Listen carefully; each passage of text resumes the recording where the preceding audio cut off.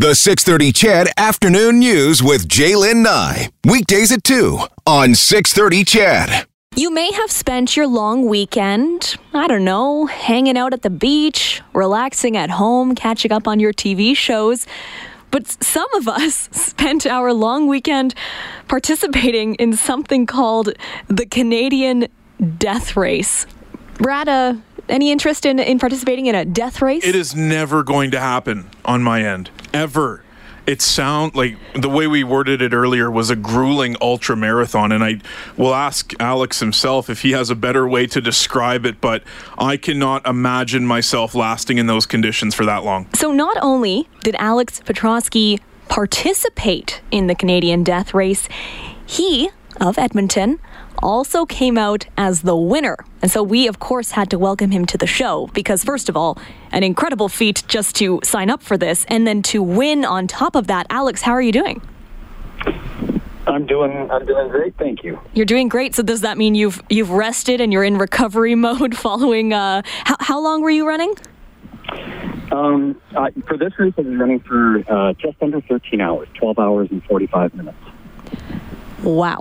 How does one get involved in this, Alex? I mean, from the outside, you look at it and you go, holy smokes, this is going to be long. This is going to be painful. This is going to hurt. How does one get involved in these type of races? And then on top of that, have the passion and the drive to make it to the finish line first? Or in your case, I know you've had a few top 5 finishes throughout your career.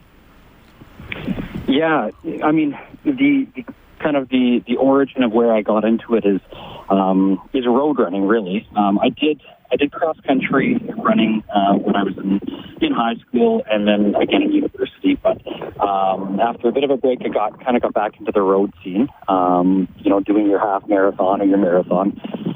And from there, I actually kind of jumped into triathlon. And in the triathlon game, you push those boundaries of distance. You get into the half Ironman and then the Ironman. And I haven't done an Ironman, but along the way, I kind of refound my passion for trail running. And combined with my passion for endurance sports and long endurance sports, the natural scene was the ultramarathon scene. And some of these races are super, super cool. There's almost nothing better than being in the mountains. You got nature, you've got adventure. Every once in a while, which is, this weekend was one of those days, it can be very painful. You've got a lot of wet mud, clay sticking to your feet, some pretty rough bush. You get scraped, you're falling all over the place. But some of the other ones are nice and sunny. So. Alex, can you take us into what the course of this particular race looks like? Yeah, so the course is divided into 5 legs. The first leg is, I want to say, relatively flat. It's not flat, but relative to a couple of the other legs, it is flat. You start off heading through town. You end up out on some smaller trails, and essentially you approach one of the first mountains that you're going to climb. And on leg 2, that's what you do. You climb 2 separate mountains. You head outside of the Alpine a couple of times and summit 2 mountains, and then it's a really steep incline right back into town. And you kind of have to catch your breath, do a little bit of running there before you're on Mount Hamel, which is the last of the major ascents there.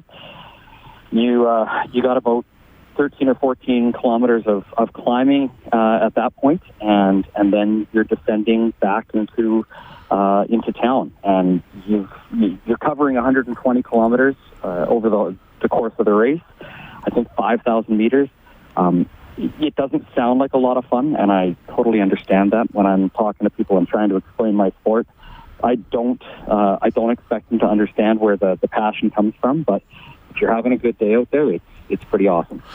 Alex, what does the training look like? What do you go through to get prepared for a race like this because of the different levels of terrain and the different elevations that you go throughout the entire race?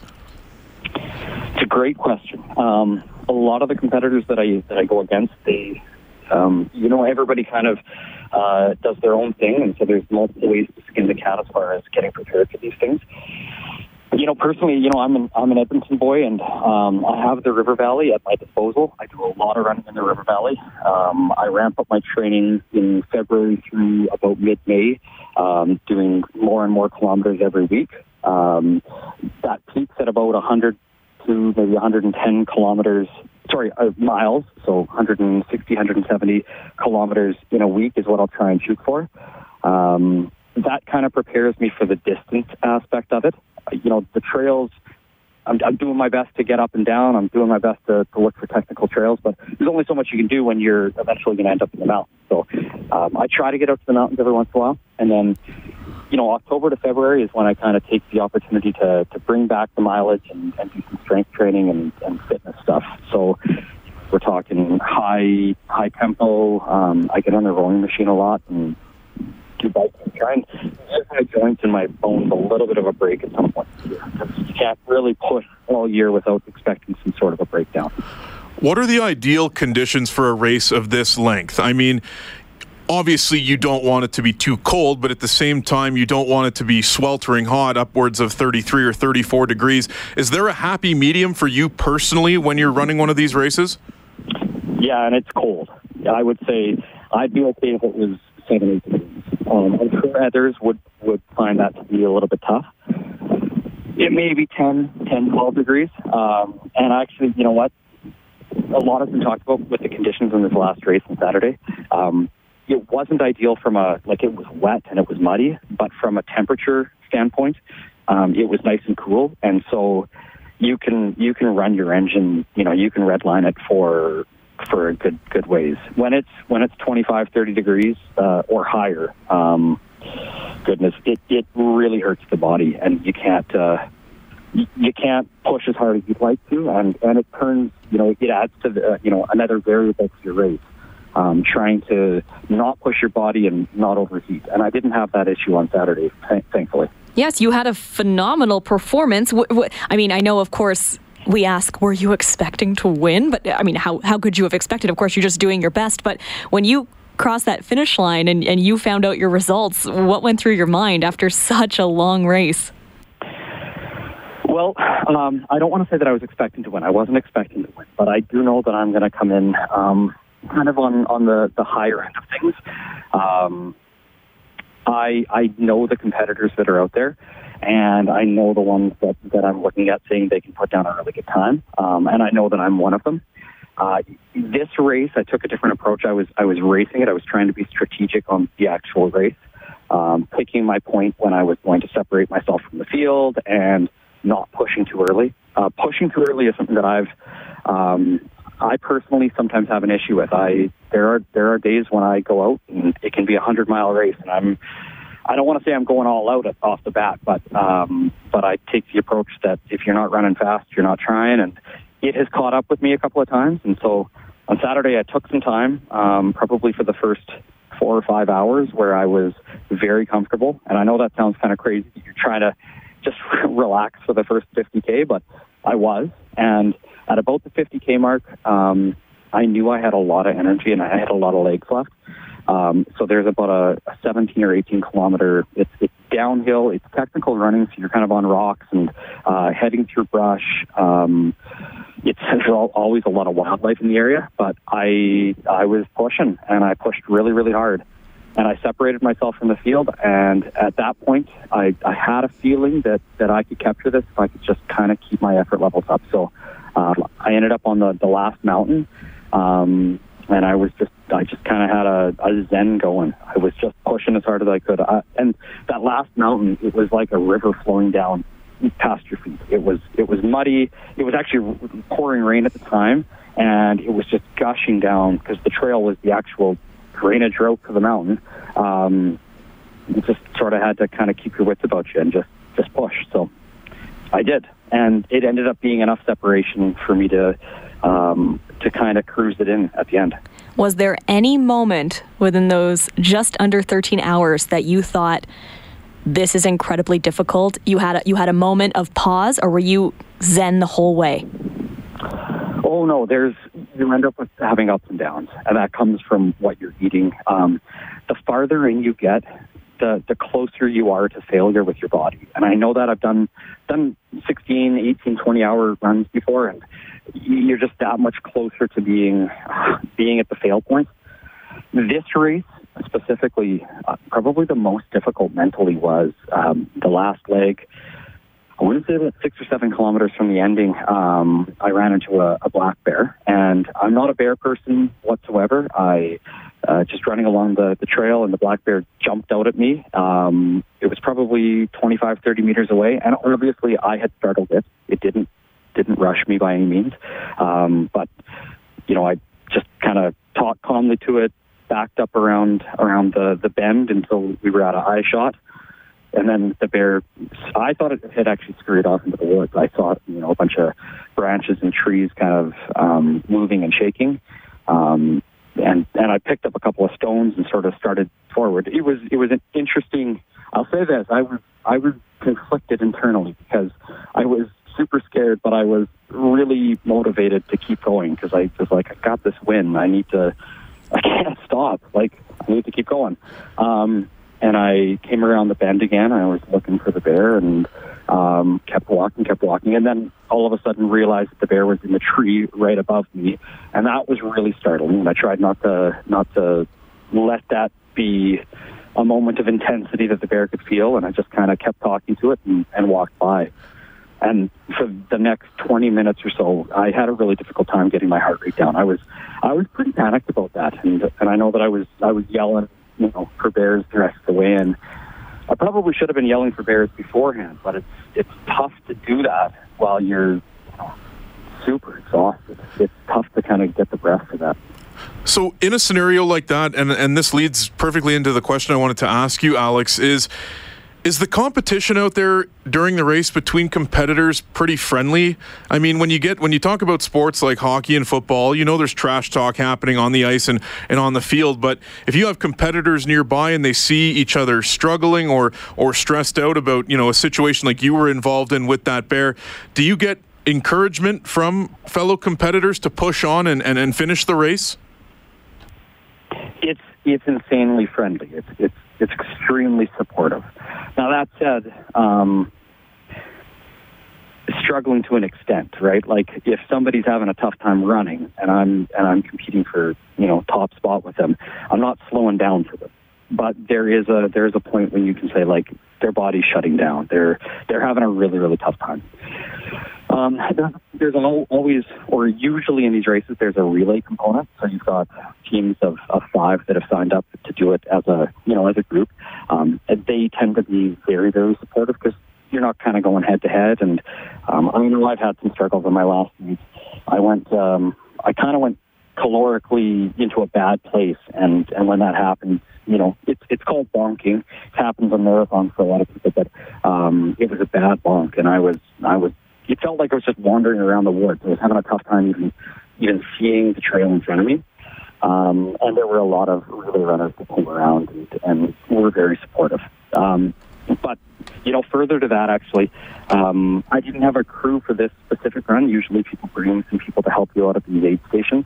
But I did have a couple of buddies that are runners, weren't running the specific race, but did give me a hand, and I appreciate it enormously. One of them won it last year. His name is Dayton, and his brother was second place, was chasing me, and he still decided that it was something that he was willing to do to give me a hand at these aid stations and make sure that I kind of got out okay, which I just think is super cool. That it's kind of the culture of winning, even though we're all hyper competitive. There's some fantastic runners there. They're there to win, for sure. Alex, after taking a huge win at one of Alberta's toughest ultra marathons, what's next for you?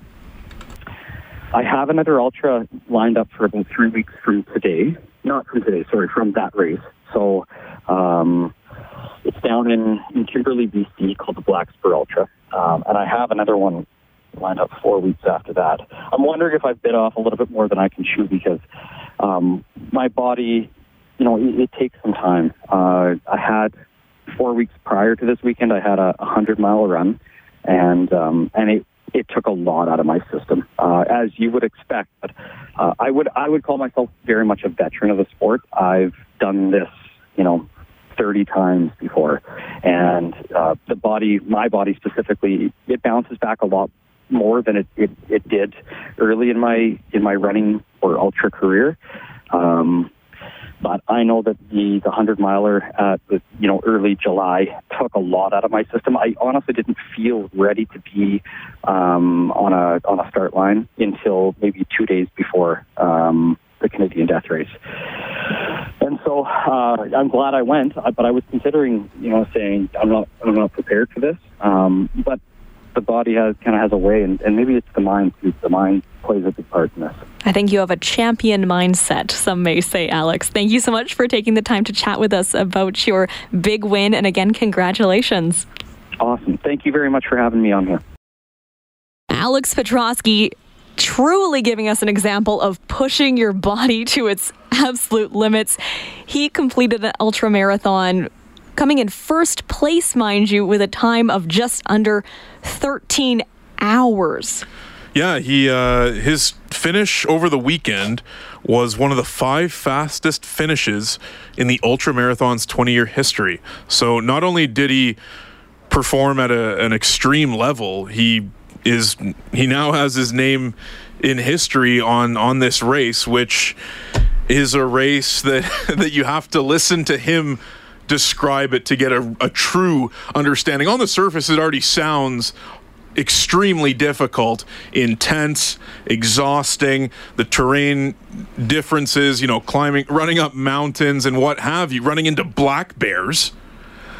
But listening to him talk about all those different conditions, I have never been more fascinated and amazed and feel more like I do not want to do anything that he accomplished in those 13 hours.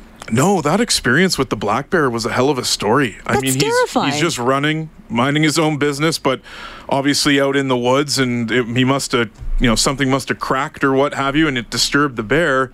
He stops. He says he picks up a couple of stones, walks for a little bit, kind of doing the eyes back and forth just to see if this bear is moving, but also to avoid eye contact with it, then begins running again. And then discovers that the bear is up in the tree above him. Maybe the bear was trying to take part in the ultramarathon. Yeah. The bear's been training as well. Just that, before he mentioned that story of the bear, it didn't even cross my mind. That he's in the wild? Well, just the wildlife that is out there. You're out there, but as he had mentioned, you're so laser focused on winning, posting a good time, keeping yourself hydrated, all of those extra things that you need to keep in mind. And then a bear shows up and you have to become defensive. That's how you spice up the story of your 13-hour ultramarathon by including an encounter with a bear, as if it's not impressive enough to be like, this is what I did, also there was a bear. Well, and now he's going to turn around and race in less than, about 2 weeks. He's 2 weeks away from another ultramarathon. He must still be feeling sore from last weekend. Oh, I can't imagine his feet. The question Brad and I want to pose to you, 630 is our text line. When and where have you pushed your body to its limits? Maybe it was a run, maybe it was a triathlon, maybe it was a long day of work. To me, it was I just had to walk from my desk to get the water today. Needed to refill.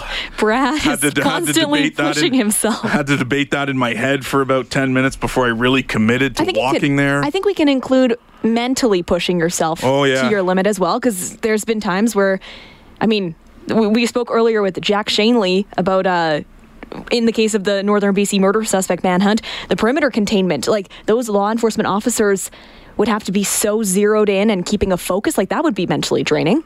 Yeah, absolutely. My dad, I remember him as part of a murder investigation. He didn't come home for over 3 days, and he worked for 3 days straight. He said the amount of coffee he drank in those 3 days was just to even remotely stay awake. Like, he was awake for 3 hours, like 3 days straight? Yes. What? Yes. Did he take a nap?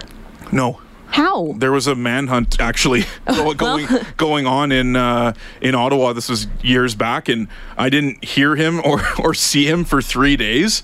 But when he finally came home, He sat down at the dinner table, and I kid you not, he took a bite of food, and as he was putting his fork down, his head was going down with his hand and his arm as he was trying to place the food. He was falling asleep while eating at the dinner table. Well, and Alex mentioned that where you get into this mindset where you're zen, you're in the zone, and then when it's done, you're done too.